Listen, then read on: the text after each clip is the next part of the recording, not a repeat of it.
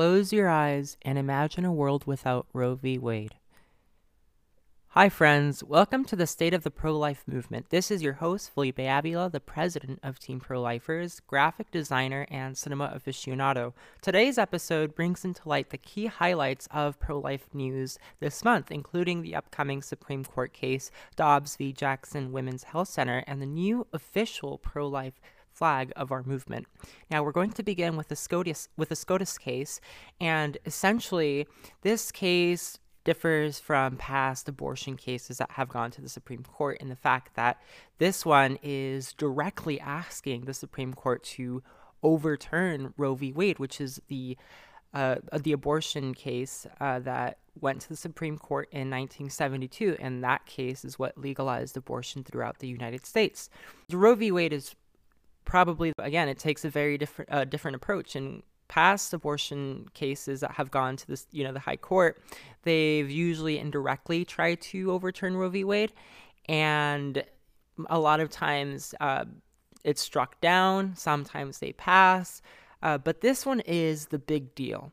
And if you recall, last year we had another big abortion case from Louisiana, and essentially the state of Louisiana was trying to protect unborn life, and the Supreme Court struck down that piece of legislation, essentially citing that it had already been decided on another past case, and that it would place an undue burden on women seeking abortion. Now, you're going to hear this a lot, again, seeking, undue burden, and it should be common sense, though. I mean, the Louisiana case that went to the Supreme Court, it was basically a bill saying abortion facilities need to have safety regulations. And I mean, this is very common sense, right? Having big hallways where gurneys can come through, where emergency personnel can come through in case of carry, for all the money for their attorneys. So when this legislation is passed, specifically heartbeat bills, the pro-abortion lobby is just getting more and more money out of it. And so this bill by Mississippi, HB 1510, essentially took a different approach. And Mississippi said, okay, we're going to ban abortion around 15 weeks, right? And this is still before viability. Viability is around 20-ish weeks, around that time frame. So this one took a novel approach, and Mississippi said, we're going to do this. And obviously, it was immediately taken to court. It was blocked. And after a few months of deliberation, the Supreme Court essentially said, you know what, we are going to take this case. We want to hear oral arguments.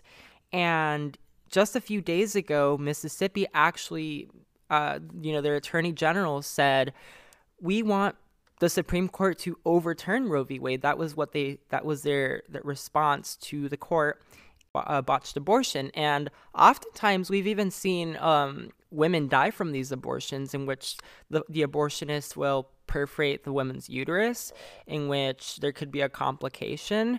And sometimes it's very difficult if there is a very small hallway for emergency medical personnel to access the patient and transport them, right, to the hospital. So this is what the Louisiana bill essentially tried to address, was saying states like us should have that right to regulate these dangerous abortion facilities that are seeking to profit off of women, but they're putting profit over patient safety. Appoint 3 pro-life justices. So we had Justice Gorsuch, Justice Kavanaugh, and most recently, that bill was struck down by the Supreme Court, and it was actually a very, very close decision. It was a 5-4, and surprisingly, and this took everyone by surprise, including, I would say, pro-abortion advocates, the fact that Chief Justice Roberts, we're very, very optimistic now because we have a 6-3 pro-life majority,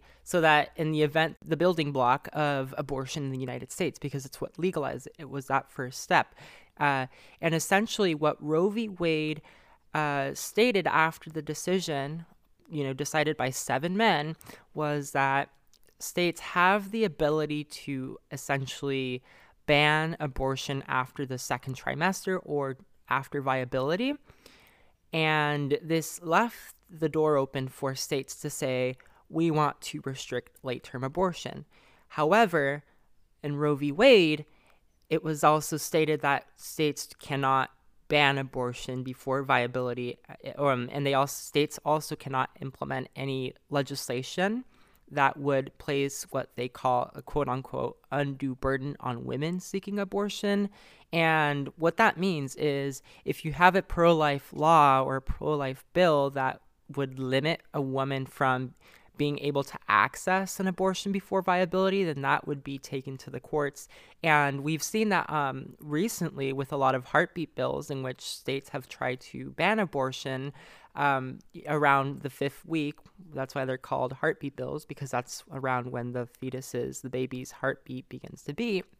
And essentially, every time these laws are implemented and signed by, pro-life states like Ohio or Texas, essentially what happens is the pro-abortion industry and lobby, like NARAL, Pro-Choice America, and Planned Parenthood Action, they immediately file lawsuits, take it to court. The state loses, and the abortion lobby essentially collects all of the monetary. Amy Coney Barrett, Chief Justice Roberts, decides that he's going to side with the pro-abortion justices. Then we have that fail-safe, which is Amy Coney Barrett. So we're very, very hopeful with this one. And I just wanted to kind of read through what the Attorney General for Mississippi, Lynn Finch, so she's defending this law on behalf of the state. And she essentially said, I quote, "Nothing in constitutional text, structure, history, or tradition supports a right to abortion." She follows it by saying, egregiously wrong. And she cites Roe v. Wade along with Planned Parenthood v. Casey, another in 1972, and she said that they were egregiously wrong. And I wanted to touch on Planned Parenthood v. Casey, which reaffirmed what was decided in Roe v. Wade. Again, the case just said states had that ability to limit abortion after viability, and there was another lawsuit, and again, it went to in 1992, and the Supreme Court said once again, yes, that is correct. We're reaffirming that states have the legal right to restrict abortion after viability. So that was reaffirmed, and now states are trying to challenge that idea. They're saying, why can't we limit it before viability? And essentially what this means is that if next year, around June, around the summertime, if the Supreme Court were to completely reverse Roe v. Wade or chip away at it significantly, it would almost make Roe v. Wade collapse because the two cases would contradict themselves. It's like saying, okay, one case is saying you can restrict abortion after viability, but then the other case is saying you can also restrict abortion before viability, so they contradict themselves. So that would actually prompt the Supreme Court to revisit Roe v. Wade and Planned Parenthood v. Casey and say, well, if we hand this win to the pro-life movement and to the state of Mississippi, then it wouldn't be logical to keep this former precedent. And the truth is that the Supreme Court does not like to admit that it makes mistakes. And we've seen that throughout history. And quite frankly, I think that it's time that the Supreme Court recognizes that they've slaughtered 60 plus million of its own citizens. So I think it's, the Supreme Court needs to recognize this. And I'm very optimistic. We're very hopeful that this will be the case next summer. So the case is expected to hear oral arguments around this fall or early winter, December, January, that's when it's expected. And once again, the Center for Reproductive Rights is trying to spearhead this one again. And they're essentially saying, no, we need to protect abortion rights. And quite frankly, the pro-abortion movement is in a panic frenzy because they recognize that Roe v. Wade could fall as soon as next year. it's very, very it's very much within our reach, and they recognize that. So now is not the time for us to lay back and relax. It's critical that we as a movement come together and that we all fight for this bill and life in general. Big abortion case that followed after Roe v. Wade. Obviously, a lot of people, including pro-life advocates, abolitionists, people who just believe that abortion is wrong in general, there may be tactical disagreements, and that's okay. And oftentimes you have a lot of people that will say, well, I don't know that going to the Supreme Court will be a solid strategy, right?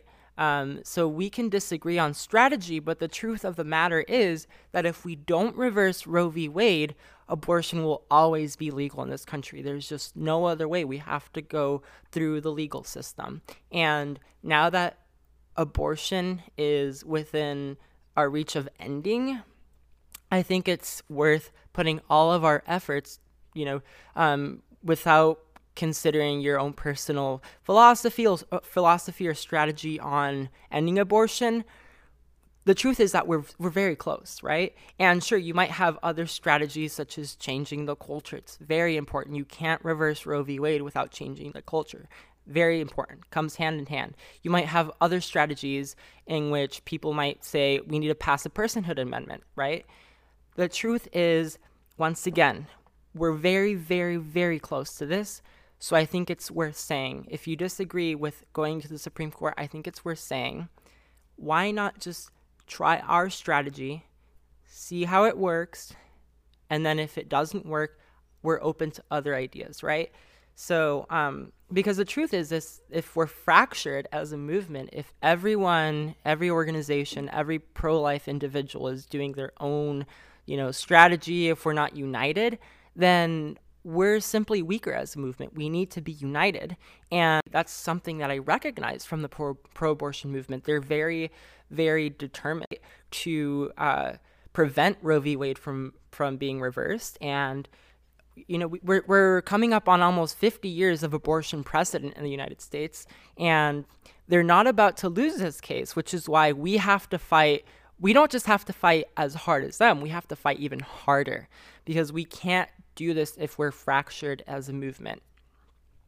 And I wanted to touch on the fact that Mississippi essentially argued that, I quote, abortion jurisprudence has placed this court at the center of a controversy that it can never resolve, and Roe and Casey have produced a jurisprudence that is at war with the demand that this court act based on neutral principles, end quote.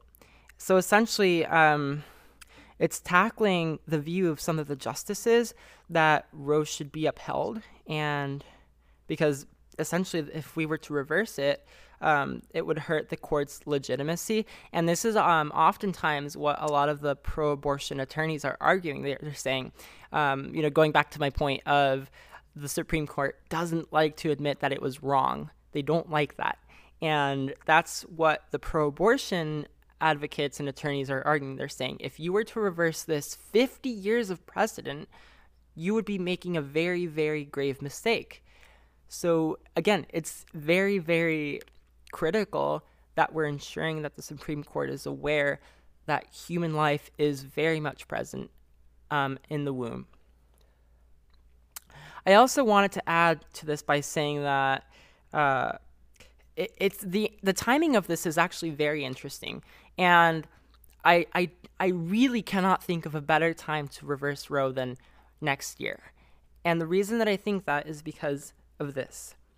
Now that President Trump is gone and we have the most radical pro-abortion presidency of the history of the United States, we luckily have such a pro-life state effort in throughout all 50 states. And as the Guttmacher Institute admitted recently, 2021 is the highest year of any pro-life legislation. We're literally pushing and pushing and pushing. And again, it's because we have this momentum. And I think the biggest impetus for the pro-life movement is that we're so determined, we're so motivated now that we're closer than ever. And again, ending abortion is within our reach. We are so, so close. We cannot give up. We can't say, oh, we're going to take a break now. We need to keep going, because I can guarantee you, certainly the pro-abortion advocates aren't taking a break. They're working overtime. They're working, they're making calls to their legislators. They're campaigning for the legislators. They're posting on social media. They're texting their friends. We need to be doing the exact same thing, and then more. So it's very, very important that we're being proactive, because we really can't. We truly cannot end abortion if everyone is doing one thing and, you take a different strategy. We got to be united as a movement.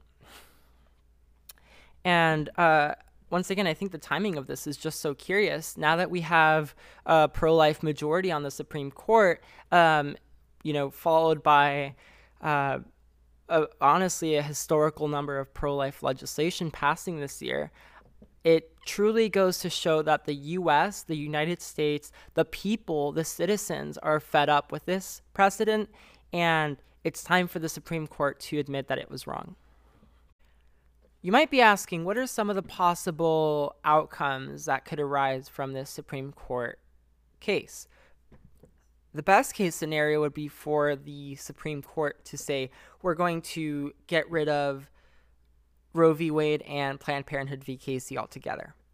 What this would do is it would allow all 50 states to essentially limit and ban abortion before viability, which is obviously not currently possible because of Planned Parenthood v. Casey. The other side of the coin could be that although the Supreme Court may not completely reverse Roe v. Wade and Planned Parenthood v. Casey, it's possible that the Supreme Court might simply choose to take a nuanced approach and just chip away and erode Roe v. Wade. However, nearly all of the possibilities, if the pro-life movement was to win this case, they wouldn't be very good for the pro-abortion movement. It would leave them in a panic. So that's the first step. If the pro-life movement wins this case, it's going to significantly erode away at Planned Parenthood v. Casey and Roe v. Wade. Again, the ultimate goal would be for them to just say, we're going to get rid of it outright. That we can debate whether it's likely to get tossed out completely or maybe just chipped away at, but that's the ultimate goal. I wanted to switch over to the new pro-life flag of the pro-life movement. This was a big project that TeenProLifers was a part of. We were a partner organization with the Pro-Life Flag Project, and this project has essentially been under the works for the past year, and it finally began to take shape these past few months. We had thousands of both freelance and professional graphic designers submit their own designs for consideration. And just recently, a few weeks ago, the Pro-Life Flag Project opened up the voting booth for everyone across the world who is pro-life to vote for their favorite pro-life flag. And the one that got selected was announced this morning. TeenProLifers was very, very excited to announce it. And if you haven't seen it yet, you're welcome to go on our Instagram at TeenProLifers and take a look there, share it, and even consider buying it. It truly is a phenomenal flag. It's going to unite the pro-life movement. And we're very hopeful that, once again, abortion will be ended within our lifetime. And going back to what I mentioned with the Supreme Court case, the fact of the matter is that reversing Roe isn't the ultimate goal. However, it is the first step in ending abortion within the United States. Once Roe v. Wade is reversed, it leaves the door open for states to take action to protect its own citizens and its own interests. Finally, the last step would be for pro-life advocates like us to go in and begin lobbying legislators in every state to enact pro-life legislation that would save the preborn, as well as enacting legislation that would help pregnant women so that they don't feel that they need to choose abortion. That is what we are fighting against. And once we live in a post-Roe society, we want to make sure that women are being supported, that they're given the resources that they need so that they don't feel that they need to choose abortion. Moving over to the Pro-Life Flag Project, TeenProLifers had the distinct honor and privilege of working with many top international pro-life organizations, including the March for Life and Students for Life of America. It was truly, truly phenomenal to see all of the amazing partners, over 100 plus across the world, coming together to find and create the official flag of the pro-life movement. This wasn't easy, and the staff over at the Pro-Life Flag Project worked very relentlessly. They worked very hard, and all of the pro-life organization partners, including TeenProLifers, had the responsibility and the unique privilege of being able to say that we have been a part of history. We were able to promote this, to recruit people to apply and to submit their professional designs for a flag. It was narrowed down to about under 8 flags, the first phase, and from there we had pro-life people from all across the world begin to vote for their favorite flag.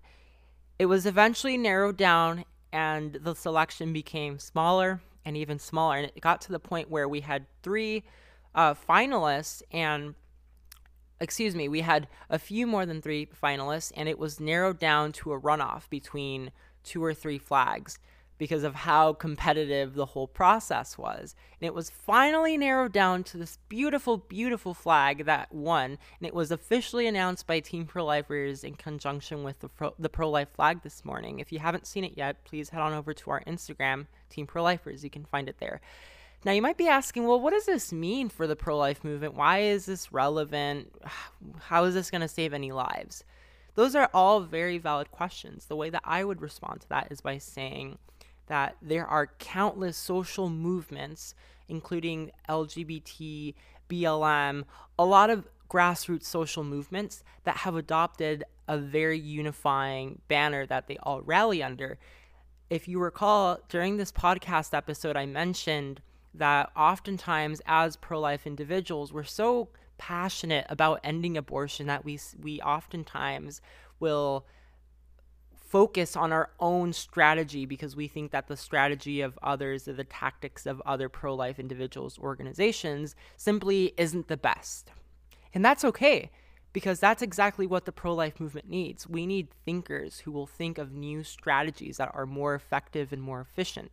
However, it's also important that we are being effective. If we are to rally as one banner, we need to be effective together, because we can't be effective if we're not being unified. And that's exactly what the pro-life flag seeks to do. And it doesn't just rally people from the United States or the UK. It rallies pro-life advocates across the world. That's the beauty of this official pro-life flag. To add to this, when you purchase a flag from the Pro-Life Flag Project, a portion of those sales will go directly back to pro-life organizations that are working every single day to end abortion, both on a local level, on a state level, on a federal level, on sometimes even an international level. The work that all of these organizations, including TeenProLifers, is doing is absolutely critical, and we also need to motivate and mobilize pro-life individuals like you, as well as your friends, your family. This issue, this topic of abortion, isn't something to be on the sidelines about. We need to take action and be proactive. I always ask myself the question of, when we look back on abortion in 10, even 50 years, what will we have done? What will we be able to say that we did to end this inhumane, this barbaric practice? I want to have the ability to say that I did something, that I took action, that I wasn't sitting down on the sidelines casually waiting for abortion to end, because the reality is abortion isn't going to end itself. We have to do it. I also wanted to add that this amazing pro-life flag, there were thousands upon thousands of submissions from professional graphic designers, and all of these amazing graphics were narrowed down to, again, just a few. This process was incredibly timely, and it focused on quality. And that's the key thing about this flag. It's every detail, including every stripe, has a meaning, and it has a story behind why the designer chose to include that. So I think that's the beauty of it. And for so long we as a pro-life movement, we agree on the fundamental idea that abortion is wrong and that it should be abolished.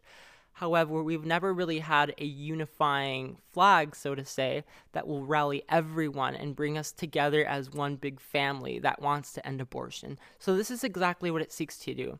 If you want to buy a flag, you are more than welcome to go over to prolifeflag.com. They're selling some right now. Once again, all of these proceeds will go back to pro-life organizations who are working every day to support the pregnant women who are working to abolish abortion across all levels.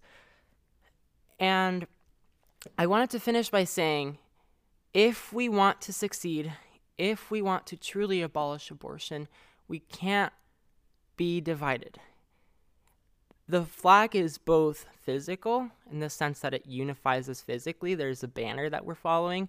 But second, it's also indirect. And what I mean by that is, by having a banner, not just a physical meaning, but by having that banner, we all associate as one big pro-life family. And that's the absolute beauty of it. So I'm very, very proud to have been a part of the process. And I'm very excited for all of these flags to start shipping out. And I truly think that within the next few months, within the next year or two, we're going to be seeing these pro-life flags everywhere. So you're gonna want to be a part of the fun. You're going to want to have one. So, but to all of you that voted, thank you so much. You were a part of the democratic process, which is phenomenal. So thank you. I'm very optimistic about the upcoming Supreme Court case for Mississippi, as well as the pro-life flag that has been selected. I'm confident that both of them will have lasting impacts, not only in the fight for life in the United States, but also across the world. Once again, my name is Felipe Avila. Thank you so much for tuning in to the State of the Pro-Life Movement. I will see you next week.